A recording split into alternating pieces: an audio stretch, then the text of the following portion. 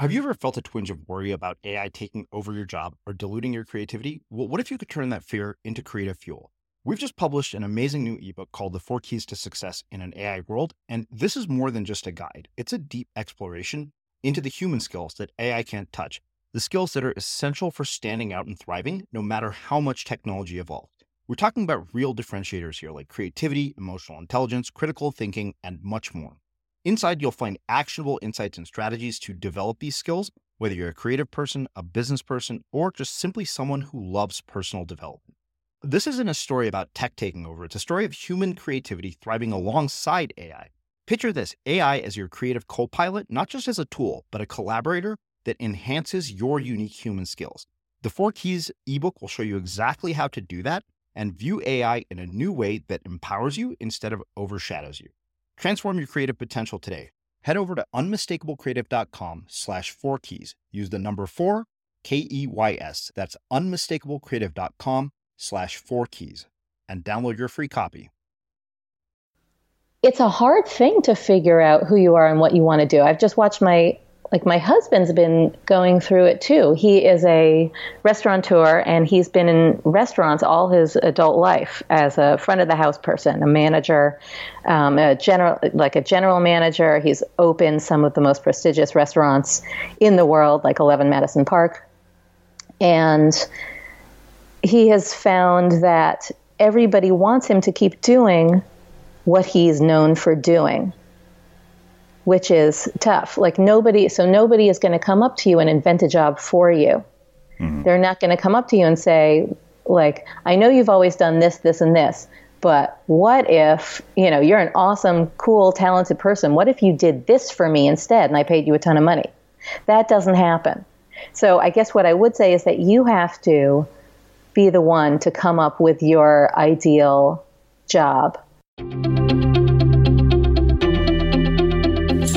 I'm Srini Rao, and this is the Unmistakable Creative Podcast, where you get a window into the stories and insights of the most innovative and creative minds who've started movements, built thriving businesses, written best-selling books, and created insanely interesting art.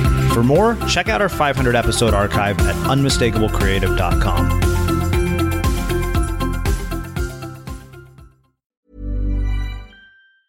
I'm Sandra, and I'm just the professional your small business was looking for. But you didn't hire me because you didn't use LinkedIn Jobs. LinkedIn has professionals you can't find anywhere else, including those who aren't actively looking for a new job, but might be open to the perfect role, like me. In a given month, over 70% of LinkedIn users don't visit other leading job sites. So if you're not looking on LinkedIn, you'll miss out on great candidates, like Sandra. Start hiring professionals like a professional. Post your free job on linkedin.com/people today. Everyone knows therapy is great for solving problems, but getting therapy has its own problems too, like finding the right therapist, fitting into their schedule, and of course, the cost. Well, BetterHelp can solve those problems. It's totally online and built around your schedule. It's surprisingly affordable too. Connect with a credentialed therapist by phone, video, or online chat, all from the comfort of your home. Visit BetterHelp.com to learn more and save 10% on your first month. That's BetterHelp, H-E-L-P. Hey there, it's Michelle Norris. I'm host of a podcast called Your Mama's Kitchen. When I travel, I'm usually looking for a way to find a taste of home when I'm not at home. And one of the things I love to do when I am at home is entertain. And Airbnb allows me to do that. When I was in California recently, I rented a house that had a great kitchen. And when we were sitting around the table, we were all thinking, we're in someone else's house. Someone could be in all of our homes as well. If you have a home, but you're not always at home, you have an Airbnb. Your home might be worth more than you think. Find out how much at airbnb.com/host. There's never been a faster or easier way to start your weight loss journey than with PlushCare. PlushCare accepts most insurance plans and gives you online access to board-certified physicians who can prescribe FDA-approved weight loss medications like Wegovy and Zepbound for those who qualify. Take charge of your health and speak with a board-certified physician about a weight loss plan that's right for you. Get started today at plushcare.com/weight loss. That's plushcare.com/weight loss. PlushCare.com/weight loss. A lot can happen in 3 years, like a chatbot may be your new best friend. But what won't change? Needing health insurance. United Healthcare Tri-Term Medical Plans, underwritten by Golden Rule Insurance Company, offer flexible, budget-friendly coverage that lasts nearly 3 years in some states. Learn more at uh1.com.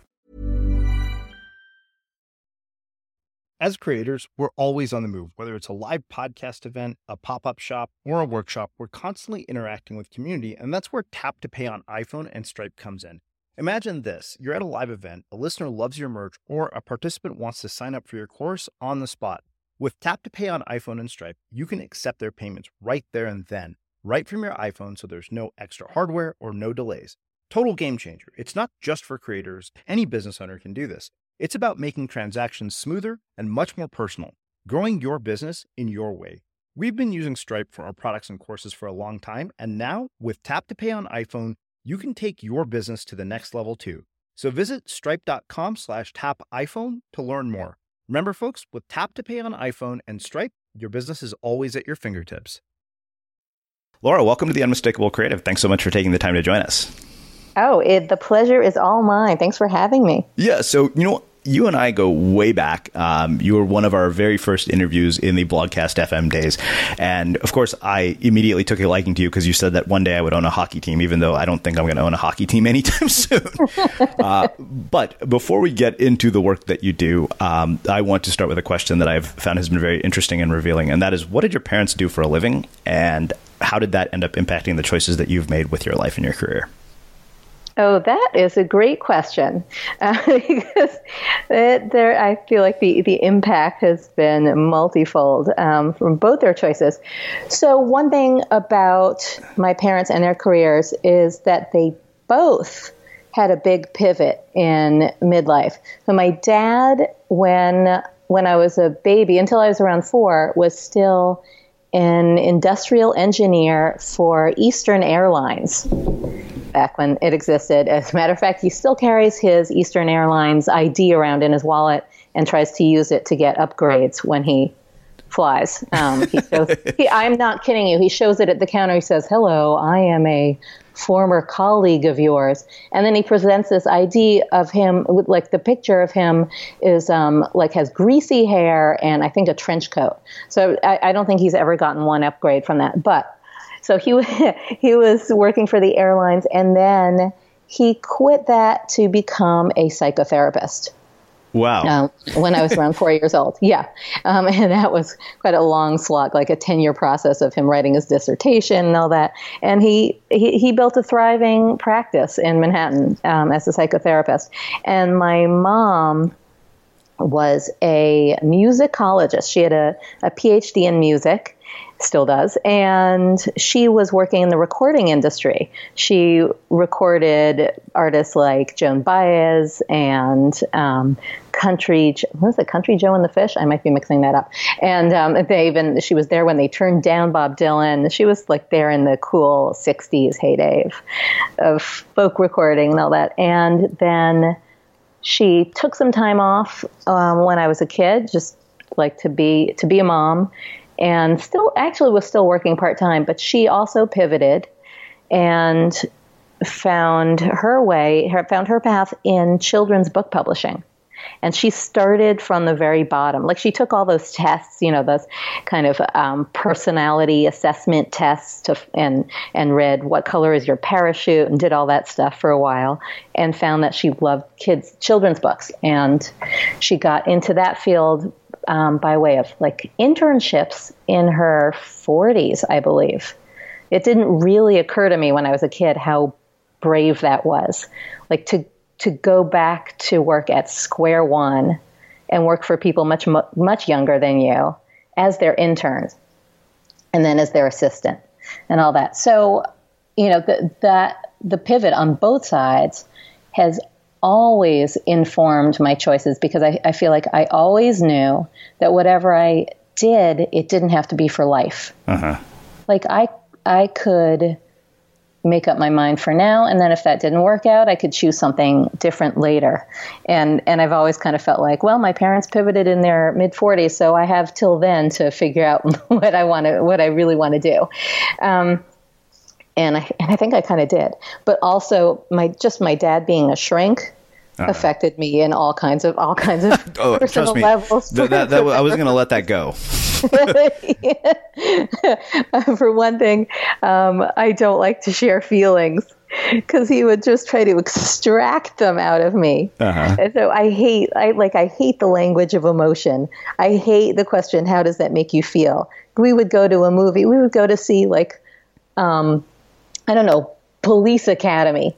And he'd say, how do you like the movie? And I'd say, I liked it. It was funny. And he'd say, but how did it make you feel?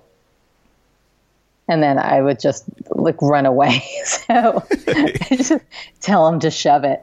So, I think that might have turned me into a somewhat guarded person. I'm not super mushy. I don't my dad cries at everything. He's 85 and he still just bursts into tears at the drop of a hat. All you have to say is, Jew.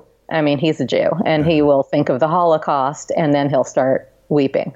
Or he will think, if I say nanny, he'll think of when his nanny was sent away when he was 4 years old, and he'll start weeping. Or he'll just weep for something happy.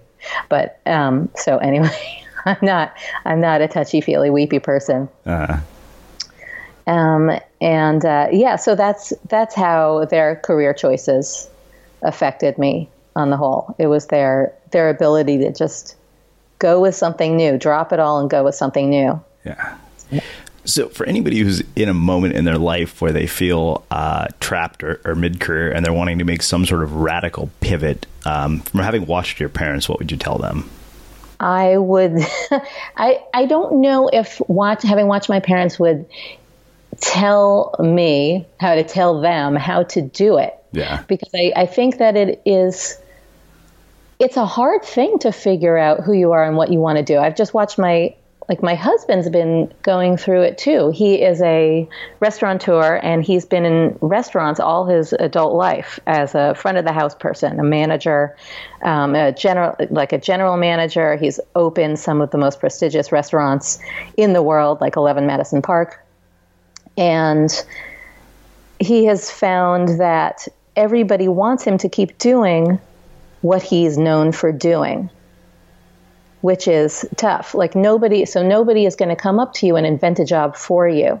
Mm-hmm. They're not going to come up to you and say, I know you've always done this, this, and this, but what if, you're an awesome, cool, talented person. What if you did this for me instead and I paid you a ton of money? That doesn't happen. So I guess what I would say is that you have to be the one to come up with your ideal job. And you do it by trying a whole bunch of different things. You have to be willing to either start at the bottom or start small or dabble and risk trying things that you might end up dropping. And risk having to tell people who ask, how'd that thing work out? That it didn't. Yeah. Which is embarrassing for people. I think most of us really, when we're excited about something, we tell everybody we're doing it. We're like, hey, I'm doing this new thing. I'm really excited about it. I'm taking this course. I am going to learn how to be a speed car racer. I'm going back to school and I'm going to learn how to teach, or I am starting a jewelry business. And then it turns out maybe that's not what we wanted to do. You don't know until you do it. And people are like, hey, how'd your jewelry business work out? How's it going? Have you sold any earrings? And you have to say, it turned out I don't love making jewelry, or I don't like selling jewelry. And it's really embarrassing. So I think that you have to be willing to go through that embarrassment and try a bunch of things. And maybe you tell people maybe you tell everybody that you're doing it, or maybe you keep it to yourself. But I think that is essential, that you know and feel okay with the idea that you might drop it and move on to something else. So I'm curious, did your mom teach you anything about commitment to craft and, working artists and how they really are able to create at the level that they do, having been so close to musicians? It's funny. Not really. She didn't talk about it. what my mom did do and does do is love music. And throughout her whole life, whatever she's doing in her career, she's always played music in some way or another. Like she used to play the banjo. She had a couple of, I think she still owns a banjo or two and might pick it up sometimes. But she was pretty dedicated to it for a while and would take banjo lessons and practice the banjo. And doesn't really play anymore, but now she is in a chorus made up of alums of and parents of my school, which she's both, my high school. And she's been in that for years and years and years. And she is turning 80 this year. And she goes to her chorus practice every single week. She's probably one of the most dedicated members of that chorus. And this year and last year, they sang at Lincoln Center. And they backed up a quartet of folk singers. And it was a big deal. Like, it was a big deal to go to Lincoln Center and see my mom get on stage and sing with all these people that she practices with every week. And so I'm pretty inspired and at this point, at her age, like, awestruck by how committed she is to doing something that she likes. It's not her, if somebody said, "What's your passion?" I don't know if she'd name that. Mm-hmm. She would probably say her kids. If somebody said, "What's your career?" she'd say, "I'm in children's book publishing." It's not about music anymore. She just likes it. And so that kind of dedication to something that you like or love mm-hmm. is, to me, really inspiring and I'd say essential for a fulfilling life. Hiring for your small business? If you're not looking for professionals on LinkedIn, you're looking in the wrong place. That's like looking for your car keys in a fish tank.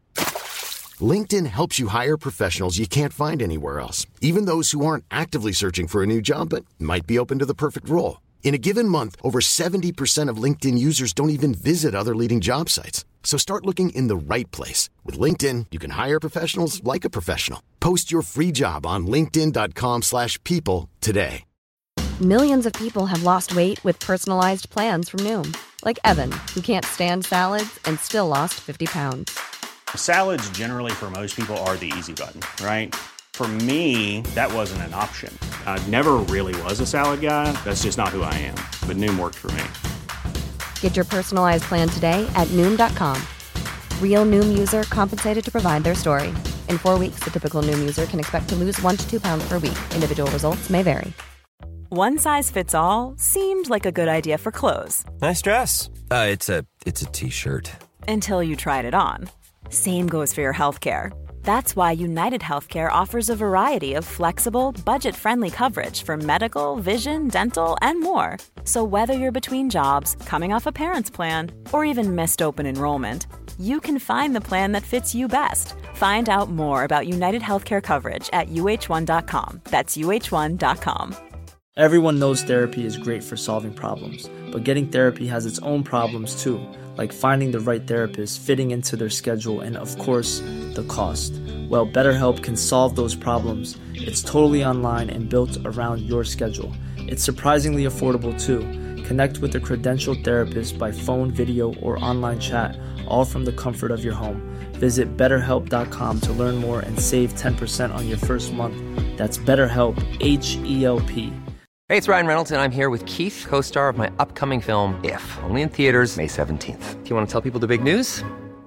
All right, I'll do it. Sign up now and you'll get unlimited for $15 a month and 6 months of Paramount Plus Essential Plan on us. MintMobile.com/switch. Upfront payment of $45 equivalent to $15 per month. Unlimited over 40 gigabytes per month. Face lower speeds. Videos at 480p. Active Mint customers by 531.24 get 6 months of Paramount Plus Essential Plan. Auto renews after 6 months. Offer ends May 31st, 2024. Separate Paramount Plus registration required. Terms and conditions apply if rated PG. Quality sleep is essential. That's why the Sleep Number Smart Bed is designed for your ever-evolving sleep needs. Need a bed that's firmer or softer on either side? Helps you sleep at a comfortable temperature? Sleep Number Smart Beds let you individualize your comfort, so you sleep better together. JD Power ranks Sleep Number number 1 in customer satisfaction with mattresses purchased in-store. And now, save 50% on the Sleep Number Limited Edition Smart Bed for a limited time. For JD Power 2023 award information, visit jdpower.com/awards. Only at a Sleep Number store or sleepnumber.com.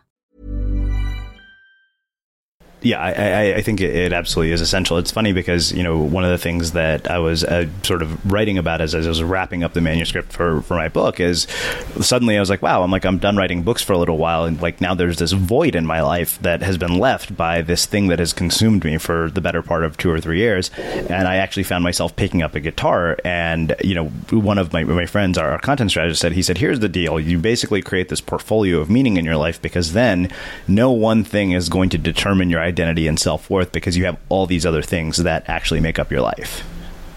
Wow, I love that portfolio of meaning. It's so good. I wish I'd come up with that. I'm a little jealous. Well, trust me, I'm sure you've come up with much more clever things than I have. So I think that makes a perfect transition to what I want to talk about. I'm curious how you've ended up doing the work that you do. Can you walk us through sort of the trajectory of your career and how you've ended up here? Yeah, sure. I mean, it's all pretty accidental and driven always by my stubbornness, my stubborn refusal to do things the way you're supposed to. So when I was just out of college, I think what you were supposed to do is start applying for jobs right away, like career jobs. And you're supposed to move out of your parents' house and go live independently. I stayed at home. I slept late. I went to the gym a lot, and I applied for bartending jobs because I just saw all the cash that those people were making. And I went out to bars a lot. I was not a drinker, but I went out to bars a lot. And being a bartender looked like the most fun thing you could possibly be. It's like, oh, you get to meet people, and you have all these dollar bills coming at you, and it looked really exciting. So, I applied for bartending jobs. I went to the Columbia School of Bartending, which is a total joke. It's just a reason to drink. And I went out pounding the pavement with my resume of nothing except Columbia Bartending School certificate, and somehow got a job bartending. And I was terrible at it, and I got fired. And then I got another job bartending, and I was terrible at it, and I got fired. And I knew all this time, I knew that I wanted to do something with writing, but none of the paths looked good to me, because if you wrote books, I thought that means that you have to sit at home all day in an attic, in your pajamas or wearing a beret or something, and typing things out and ripping the paper out of a typewriter and crumpling it and putting it in the garbage can and then setting fire to it and weeping and drinking. I wish that was my book writing process. That sounds more enjoyable than mine. Well, there are no typewriters anymore, so we could cross that out. And I thought if you write for a TV show, that could be kind of fun, but it means you have to show up at work every day, and you have to move to LA, I figured, and that just seems hard, and you have to write a script to get in there. And all of the options just seemed too hard, either lonely or hard. And then one day a friend called me she was working for a friend of her family's, named Lisa Birnbach, who had written a book. You may be too young to know this, but it was a book called The Preppy Handbook.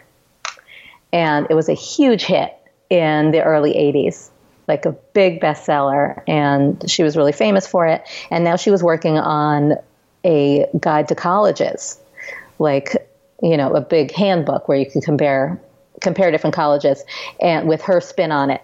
And my friend said, I'm working for Lisa on this college guide and fact checking for her, and I'm just calling schools and seeing if her info is accurate. Do you want to come in and help? She needs more people. And this was at 11 a.m. I was still in bed, and I was like, fine. This may be one chance to get paid for something that's not waiting tables or bartending. So I went in and started that day, and it was really fun. And I loved working for Lisa, and I saw what the life of a writer could be, and it could be collaborative and fun, and it didn't have to mean writing long, sloggy things. Like she wrote these books that were little bits of things, little bits of funny things, and I thought that seemed fun, and I loved calling the colleges and getting to ask questions like, is it true that you are the #1 party school? Like, can I talk to a student there and ask about the parties? And so Lisa, that worked out for a couple of months, and then we were done. And then Lisa, my boss, got hired by Spy magazine. And Spy was like this hip, cool downtown satirical publication. It has sort of, I would say it is now, like its DNA is now most in New York Magazine.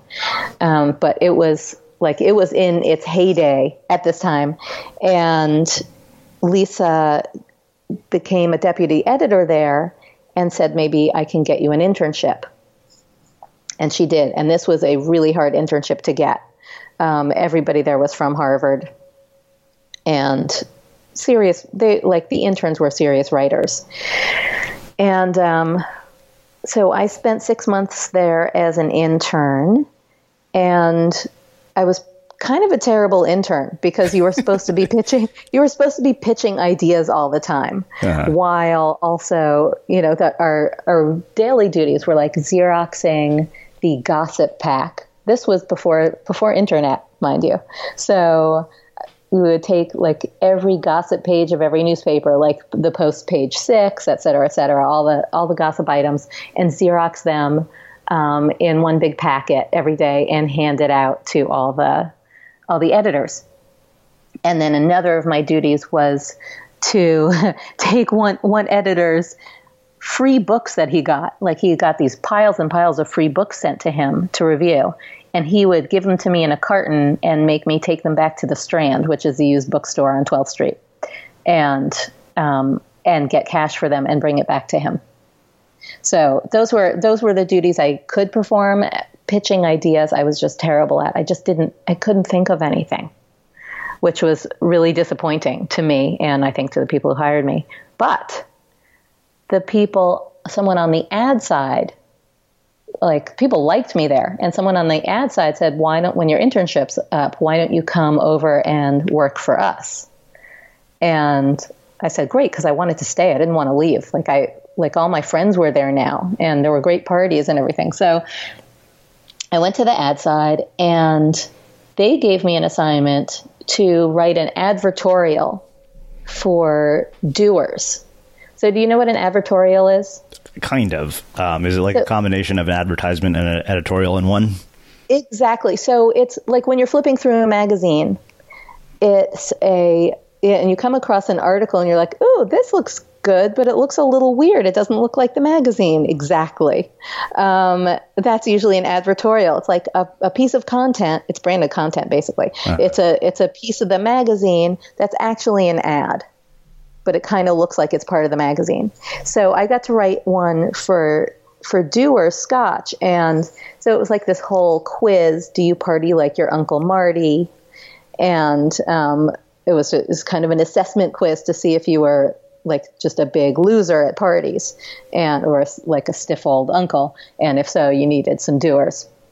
And everybody loved how that came out. And I didn't realize I still have it. Bless my mom, she saves everything, and I've got or just doesn't clean out my old drawers. And I found a big spiral notebook, not a spiral notebook, a big binder of all my old work, like put into plastic. I'm so happy I saved it. I'm like, oh, that was good stuff. So it turned out I could write copy. Like I just didn't know what copy was until then. Mm-hmm. And so I stuck around there and wrote ad copy for them, and then segued over to New York Magazine for a little while and wrote copy there. It wasn't a great fit for me there. It was really kind of corporate, and I was like 24 years old wearing crop tops in the office and low jeans. So like, you're not supposed to walk around the office showing your midriff, and it wasn't even that flat, a midriff. But it was just like, I'm not a corporate person. But I did everything I could to rebel, and I'd show up late, and my boss would always leave a message for me right at 9 a.m., like saying, hey, Laura, I'm here. I've tried to get in touch with you, but I see you're not at your desk yet. Please let me know when you get in. And I felt like I was always busted for something. So that job didn't last very long.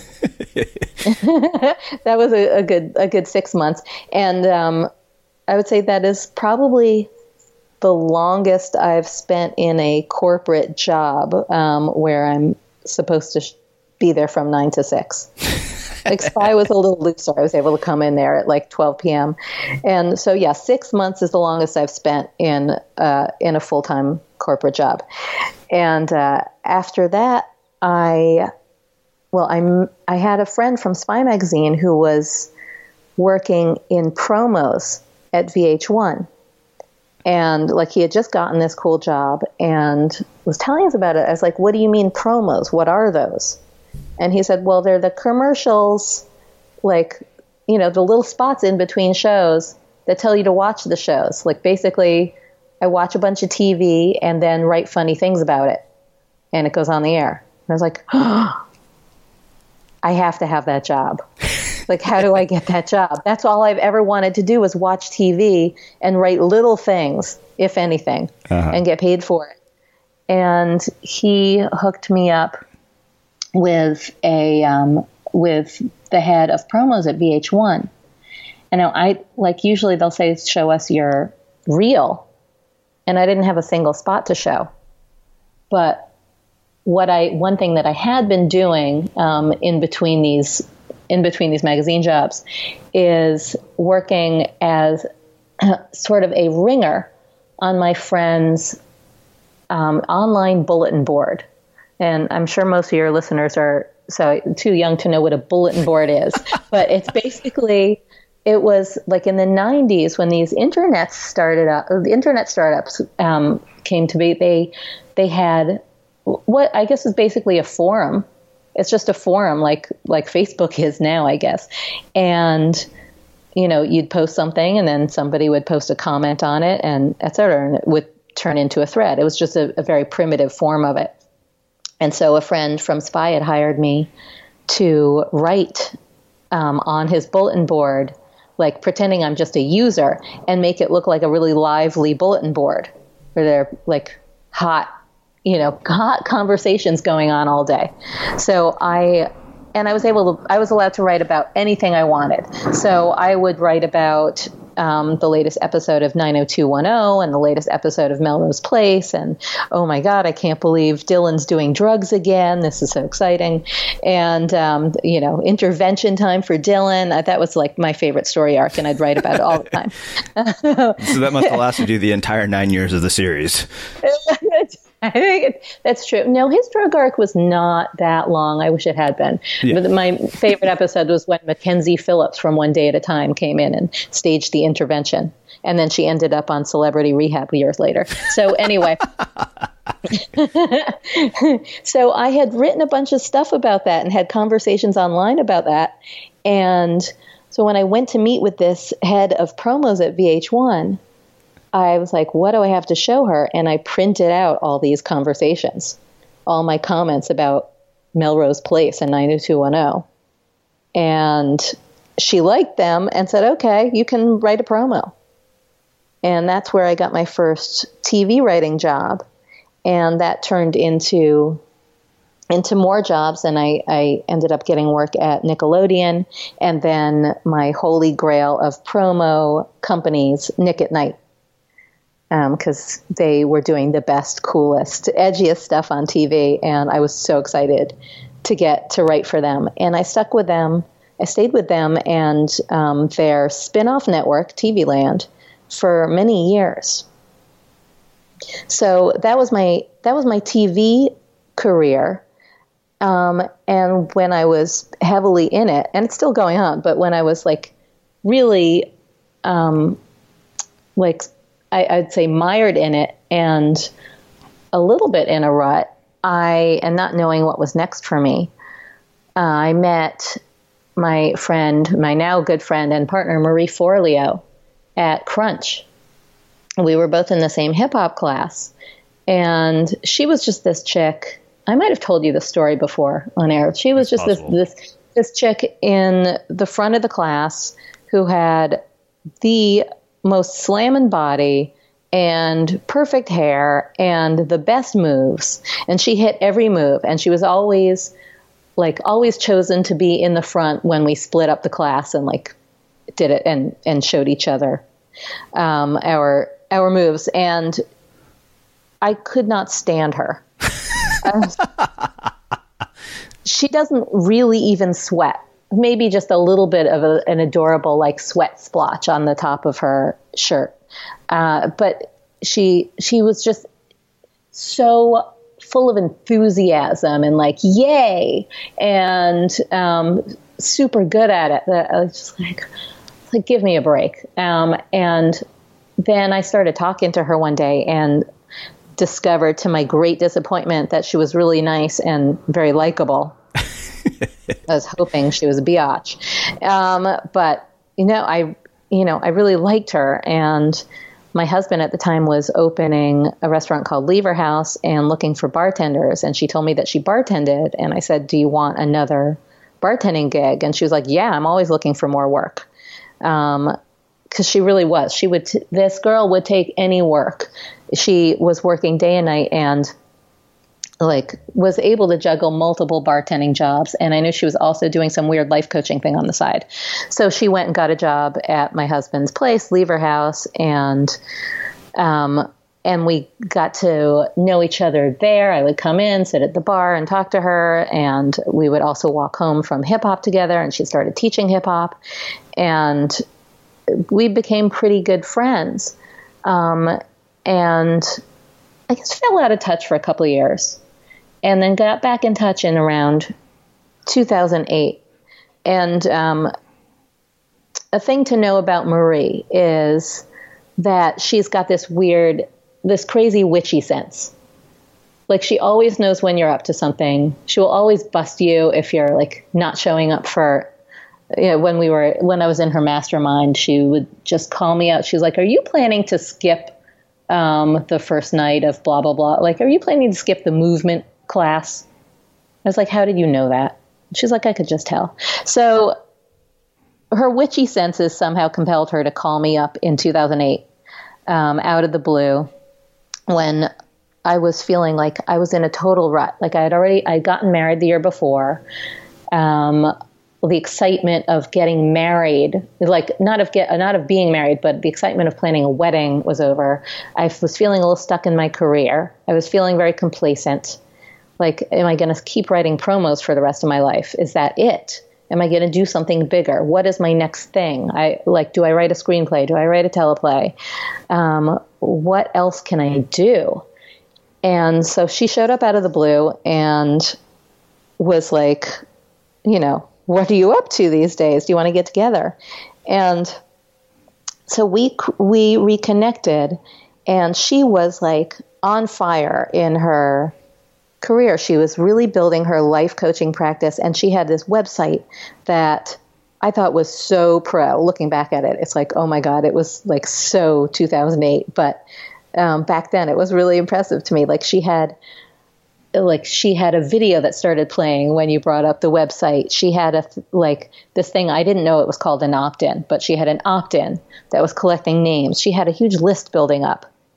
And for all I knew, she had been collecting names on a legal yellow pad in our hip hop class every week back years before when I knew her. She had been coming in and saying, hey, I'm not only a hip hop instructor, I'm also a life coach. And I have a newsletter. If you want to sign up for my newsletter, put your name down here. And people would actually sign up because back then everybody actually wanted a newsletter. So she had been building a list for a while. And so now in 2008, she had this really pro website, and her book was being published by a real publisher. She had a book called Make Every Man Want You that she had written as an ebook, and now it was getting published. And so she was doing all this cool stuff, and I just wanted to be connected with her. I didn't, I just liked being friends with her, and I thought maybe it would give me some ideas And so I started spending more time with her, and she had this online course that she was starting. She started a thing called Rich, Happy, and Hot, which sounds so cheesy now, and she knows it, and she was like, this brand no longer sounds right for me a couple of years ago. But back then it was like, wow, how did you come up with a name like that? Rich, Happy, and Hot. That's everything I want.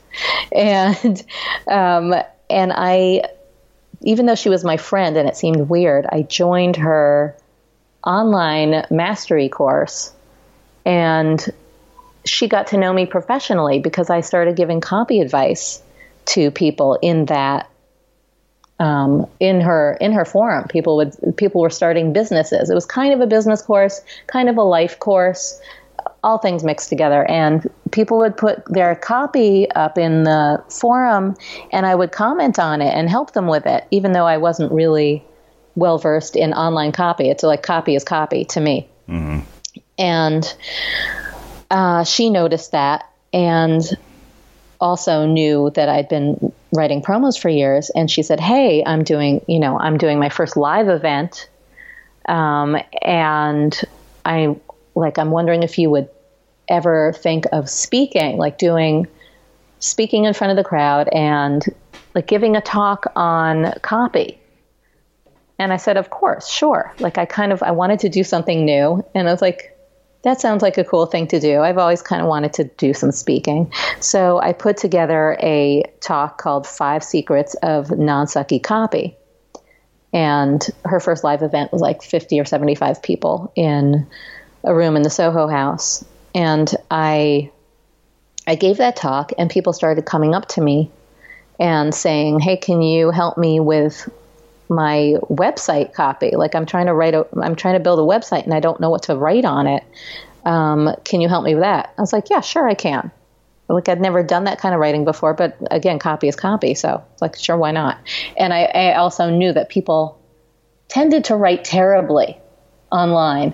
Like they just used stiff, businessy, non-conversational language. And I knew I could fix that instantly. So from that one talk, a bunch of people started asking me to help them.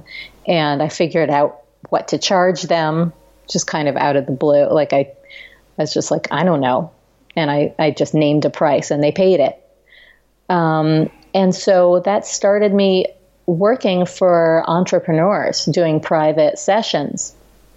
And I was still at this time writing promos and feeling, again, like a little like, blah, like I like this, but there's got to be something more. And I think that kind of blah started to show through, and a major like 6-figure contract that I had with my biggest TV client ended in 2010. Like my boss there, or biggest client, called me in for a meeting, and I had thought she wanted to talk about this project we were working on. I think one of her colleagues said, hey, so-and-so wants to see you after the meeting. And I said, aren't you coming too? And she's like, nope, just you. And I felt like, there's something weird about that. Like, why wouldn't she include the whole team? And I went in there and she was like, as you know, your contract is coming up for renewal. And I was like, uh-huh. She's like, well, we're not renewing it. And so again, this was 6 figures. This was my bread and butter. Like anything else that I was doing at the time was just a little bit of nice pocket change. It was gravy. If you asked me what I did for a living, I would say I work for this client. So that was just a big like punch in the gut, and feeling of like, okay, now I really have to figure out what I'm doing. Like I'm still a promo writer, but I don't know where I make my living.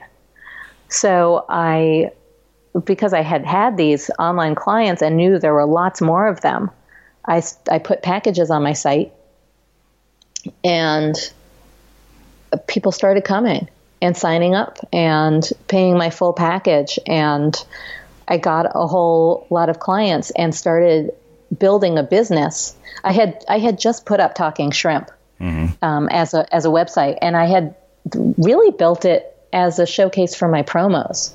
And I was also, Marie had said when I was building the site, like, you're going to have a blog, right? And I was like, a blog? I don't know. Isn't it, this is 2009. I was like, isn't it too late to blog? She's like, no.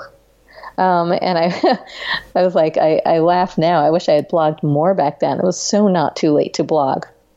But so I had a blog, and that was bringing some people. I had a really small list, but some people were coming to it. So I had some audience, and I had an opt-in because Marie had also said, what's your opt-in? And after I gave that talk, she was like, you can just package that talk you gave into an opt-in. So I had done that. And that was building me an audience. And that audience turned into clients. So Talking Shrimp became really, it is still the home of my promos business, but it is really the place where I serve business owners, entrepreneurs, anybody who needs help with words for their business or even for their life. I mean, I can help write a toast, but that is what it has become. And that has become my career now, is helping people, like helping mostly individual people and some companies with their words. So I'm glad you told me that that long answers work for you, because that was probably the longest answer you've ever had. I just told my whole life story. Well, that raises numerous questions, as you might imagine. The first place I want to go back to is bartending. And I'm very curious if there's anything you actually learned about storytelling from being a bartender, because like when I look back at my experience of sitting in bars, I can't imagine the thousands of things that people tell bartenders over the years. And I'm curious if, that's had any impact on you. You know what? No, I would say my jobs at those bars have turned into stories because of how bad I was and the places that I worked. I mean, I worked at one, and I have a story about it on my blog. One bar that was called the Chase It Space, and it was like a disgusting, down and dirty rock and roll bar where live acts performed, including one named Gigi Allen. And I'm not going to soil your podcast with the details of what he used to do on stage. He's now dead. Combination of heroin overdose and blows to the head from his fans, because that was the kind of relationship he had with his fans. But it was a dirty, dirty place, and I got fired from there. I got fired from a bar that was that had Confederate flags up, and I had no reason to be there, except it was the only place that would hire me. It was run by a Texan named Bubba, who was really into balloons. He was like, if there's one thing I know, it's balloons. We're going to have balloons everywhere. We're going to show those people why they came here in the first place. It's balloons. There's, and he was really not into giving, what do you call them, buybacks. Like most bartenders make their living from, somebody buys a bunch of drinks, you buy them back a drink, you give them a free drink. And I wasn't allowed to do that. So I made lousy tips. And one day I gave a free beer to the bar back, who I thought, he works here, he deserves a beer. And I got fired for that. But I would say I did, the people who came to my bars where I worked were not big storytellers. They were either drunks or post-college hoes, and ordering woo-woo shots and asking for Steve Miller and wearing big clips in their hair and frosted lip gloss, or just weirdos who would hit on me and invite me to Turkish dinner, even though they weren't Turkish, and then leave when I said no. So I did not know how to work those jobs. I didn't know how to be a great bartender, and I guess how to flirt enough that I would get tips without buying them free drinks. Uh-huh. So I hate to disappoint. I would like to say I heard the best.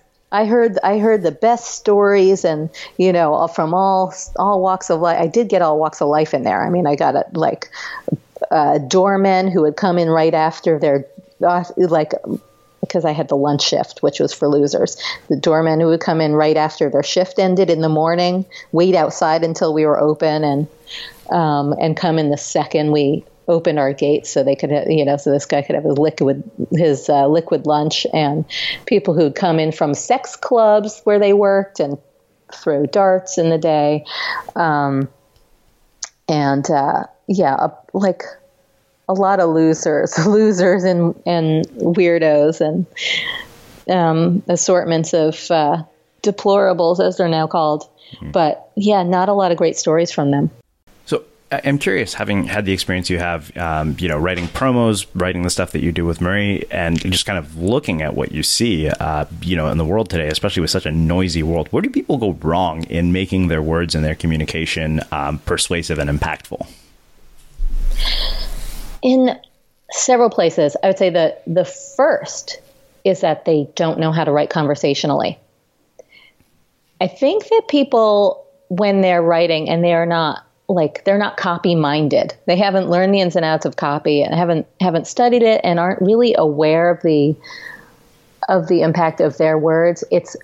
For them, it's kind of like writing their own copy is kind of like trying to get sunscreen on the middle of your back. Mm-hmm. Like they can't see it. They can't seem to get their voice into writing. So their writing comes out sounding stiff and businessy and or sleazy, and it doesn't sound like them at all. So that's the number one mistake, is not knowing how to be conversational, not knowing how to get your words down the way you say them. I like to think of it as copy talking, not copy writing. So people think writing, and they either put on their imaginary beret or their like working girl shoulder pads jacket and imaginary briefcase and start writing like that.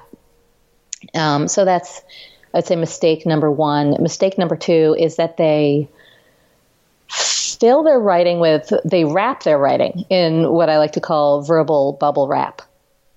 So they have this precious message that they want to get out, and they cushion it in so much jargon and blah-de-blah and lead up that you never get to the message itself. Like one example I like to give is they will say things on their about page like, I have always believed deep in my deepest heart of hearts the deep-seated belief that I learned when I was a little girl, which has now become the driving mission that compels me to empower others, which is the undeniable truth that all women deserve to be beautiful, deserve to feel beautiful.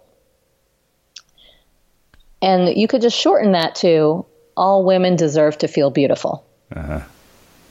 But it's just wrapped in all this gobbledygook that you never get to that. You never get to what's inside all the bubble wrap because your eyes glaze over reading all that bland cushioning. Mm-hmm. So that's just poor use of real estate, basically. Like the beginnings of your sentences, the beginnings of your paragraph are where you need to pull people in, boom, right away, like with a powerful word, a powerful phrase, and people waste those completely. Yeah. And then the other is just failure to use what I think is the most important thing in writing, which is detail, specifics. I'd say specifics are everything. They're what grab our eye. Real concrete nouns and powerful verbs. I can give you an example because somebody just sent me something. She was thanking me for the course that I have with my friend Marie, the Copy Cure, and also a mini course that she found on my site. And she said that she showed me the before and after that she created. So the before, she's in finance, and the before was, this is on her services page, reading it now. 6 out of 10 people are losing sleep over at least one financial issue, according to last year's creditcard.com survey. 68% of women are losing sleep worrying about their finances. My goal is to help you be a part of the other 32%. A financial plan can help you stop worrying and wondering about your money situation. I want you to feel confident and at ease when you think about your finances. So it's like statistics, like business, and then vague promises, right? Yeah. And she changed it to this. Imagine knowing you're making the right decisions with your money. You're saving enough so you won't need to move in with your in-laws if you lose your job. You're investing correctly so you won't need to be a greeter at Walmart when you're 85. You know how much you can donate to Planned Parenthood when Trump makes his next catastrophic move. A financial plan can give you this clarity. You'll know you're making the right decisions with your money now and for the future. So which one do you think is going to pop when somebody lands on that page? Definitely the second one. Right? Yeah. And it's going to weed out people she doesn't want, which clearly are Trump lovers. We know where she stands on that, and it's going to attract the people who are like, yeah, I want to donate to Planned Parenthood, and it has these vivid details that really, I think, punch you in the gut. Like, you're investing correctly, so you won't need to be a greeter at Walmart when you're 85. That's most people's worst fear, although that might be a very fulfilling job for some people, like being the Walmart greeter. And there's a CVS greeter on my corner who seems to love it. But most of us don't want to be that. Like, we want to be able to retire if we want. If we do that, we want to be doing it voluntarily because we love people who are, shopping for logs for their fire. Mm-hmm. So to me, that's just number one, is concrete detail. And that is what makes a business. It's what makes a business, what makes a personal brand, is sharing the specific concrete details of your life. That's what makes you stand out and makes you memorable. It makes people think of you when they see that thing that you always talk about loving. Mm-hmm. So one of the things I'm really curious about, and I'm guessing you've been a witness to this since you have a front row seat to it. I talked about this when I wrote Unmistakable, and you may have seen this sketch that Dimitri Martin did, where they did a profile on life coaching on the Daily Show. I think that it was like a trend breakdown, and basically some woman goes into a life coach, and at the end of her session with a life coach, Dimitri Martin interviews her, and he's like, "Hey, have you seen a difference in your life since going to a life coach?" And she's like, "Yeah, now I'm a life coach." And the funny thing is, as slapstick as that was, that pattern to me was always funny, and I had to use it because I kept seeing it over and over and over and over again. And I'm guessing you have a front row seat to that. And I'm curious what you have to say about that, because I've heard and I've seen people, a lot of people who come out of B School and a lot of these programs, they literally seem to go out and try to replicate the very thing that somebody else has done, with which basically completely strips away whatever makes them original or interesting. Yep. 100%. I do have a front row seat to it. And it breaks my heart that people go in to learning online business or hire a life coach so that they can figure out the thing that they love doing or make a business out of the thing they love doing. Mm-hmm. Maybe the thing they love doing is, I don't know, painting, or say like throwing pots, and they want to make a full living as a potter and sell their stuff. And they get a life coach, or they get a business coach, or they take a business course, and then they see like, hey, the person teaching me is making a whole lot of money than I'm ever going to make doing like selling these pots. I think I'm going to become a life coach, or I'm going to become a business coach. And they do it often before they've even made a dime selling their pots. Mm-hmm. Like they become a business coach before they've made a dime, or they become a life coach before they've really actualized that dream that they went into it for, which was to make a living doing that thing that they love. And they say, well, now what I love is life coaching. Like, I think that can be a lot of crap. Mm-hmm. I am not against life coaching. I think some like life coaches who become life coaches because they're really talented at helping people change or helping people take action. Great. Because that's a great talent.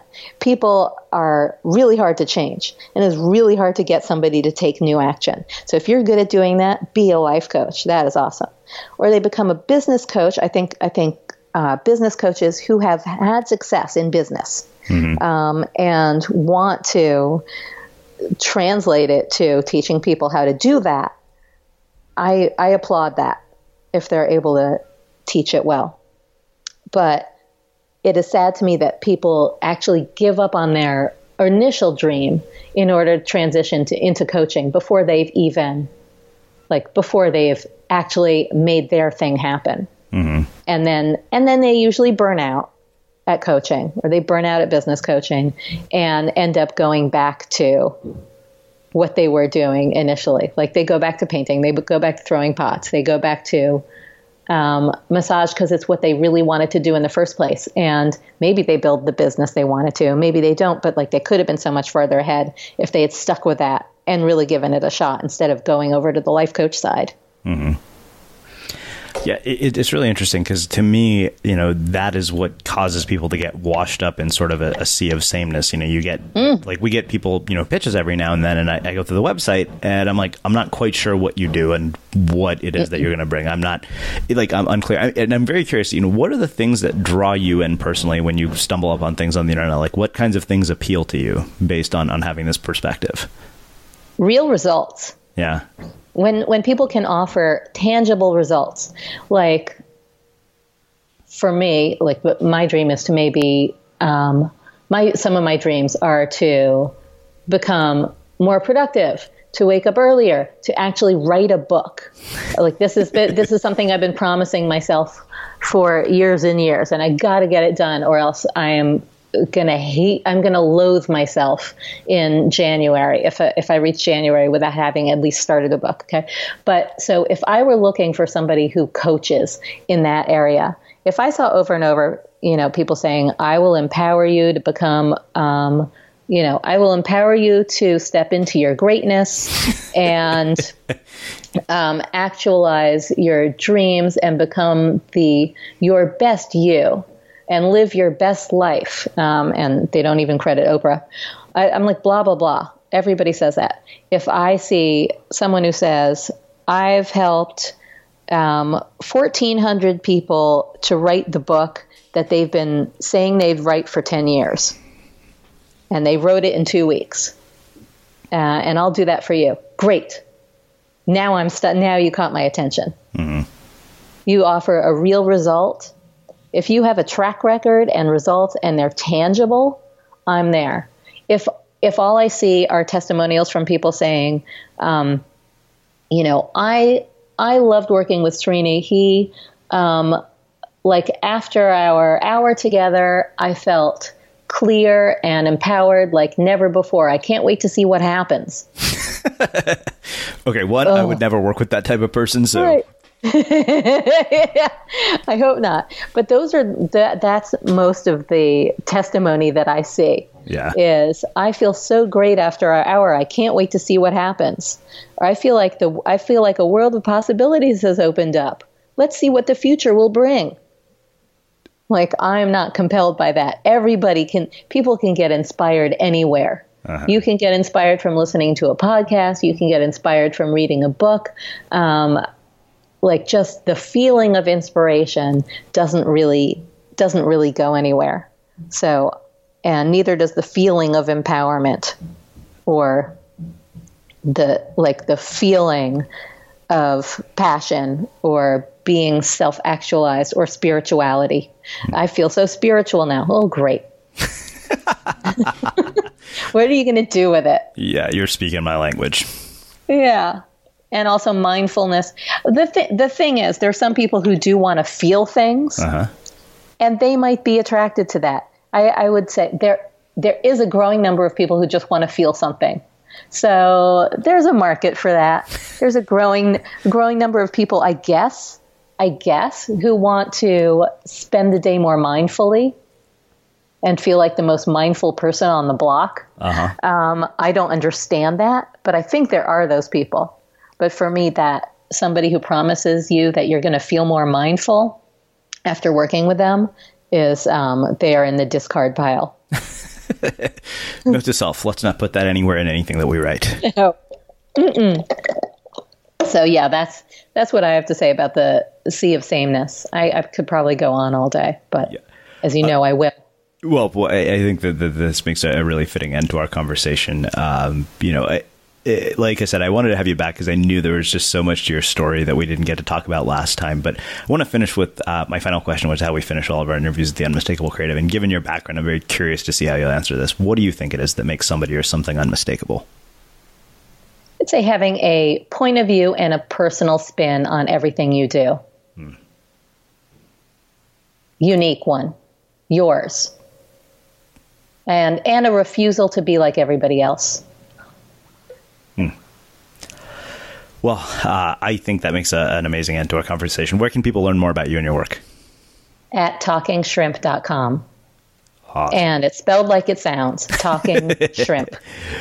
Awesome. And for everybody listening, we will wrap the show with that. Thank you for listening to this episode of the Unmistakable Creative Podcast. While you were listening, were there any moments you found fascinating, inspiring, instructive, maybe even heartwarming? Can you think of anyone, a friend or a family member who would appreciate this moment? If so, take a second and share today's episode with that one person, because good ideas and messages are meant to be shared.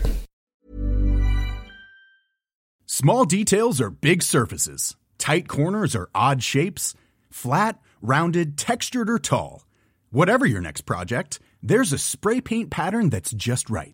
Because Rust-Oleum's new Custom Spray 5-in-1 gives you control with 5 different spray patterns. So you can tackle nooks, crannies, edges, and curves without worrying about drips, runs, uneven coverage, or anything else. Custom Spray 5-in-1. Only from Rust-Oleum.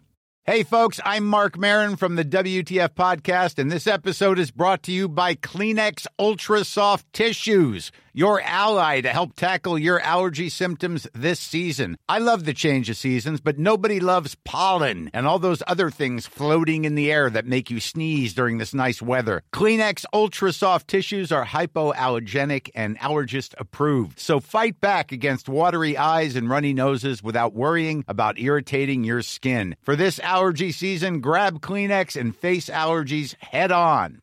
Mom deserves the best, and there's no better place to shop for Mother's Day than Whole Foods Market. They're your destination for unbeatable savings, from premium gifts to show-stopping flowers and irresistible desserts. Start by saving 33% with Prime on all body care and candles. Then get a 15-stem bunch of tulips for just $9.99 each with Prime. Round out Mom's menu with festive rosé, irresistible berry chantilly cake, and more special treats. Come celebrate Mother's Day at Whole Foods Market. Planning for your next trip?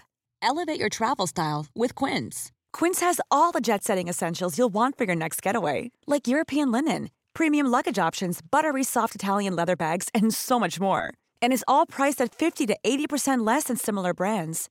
Plus, Quince only works with factories that use safe and ethical manufacturing practices.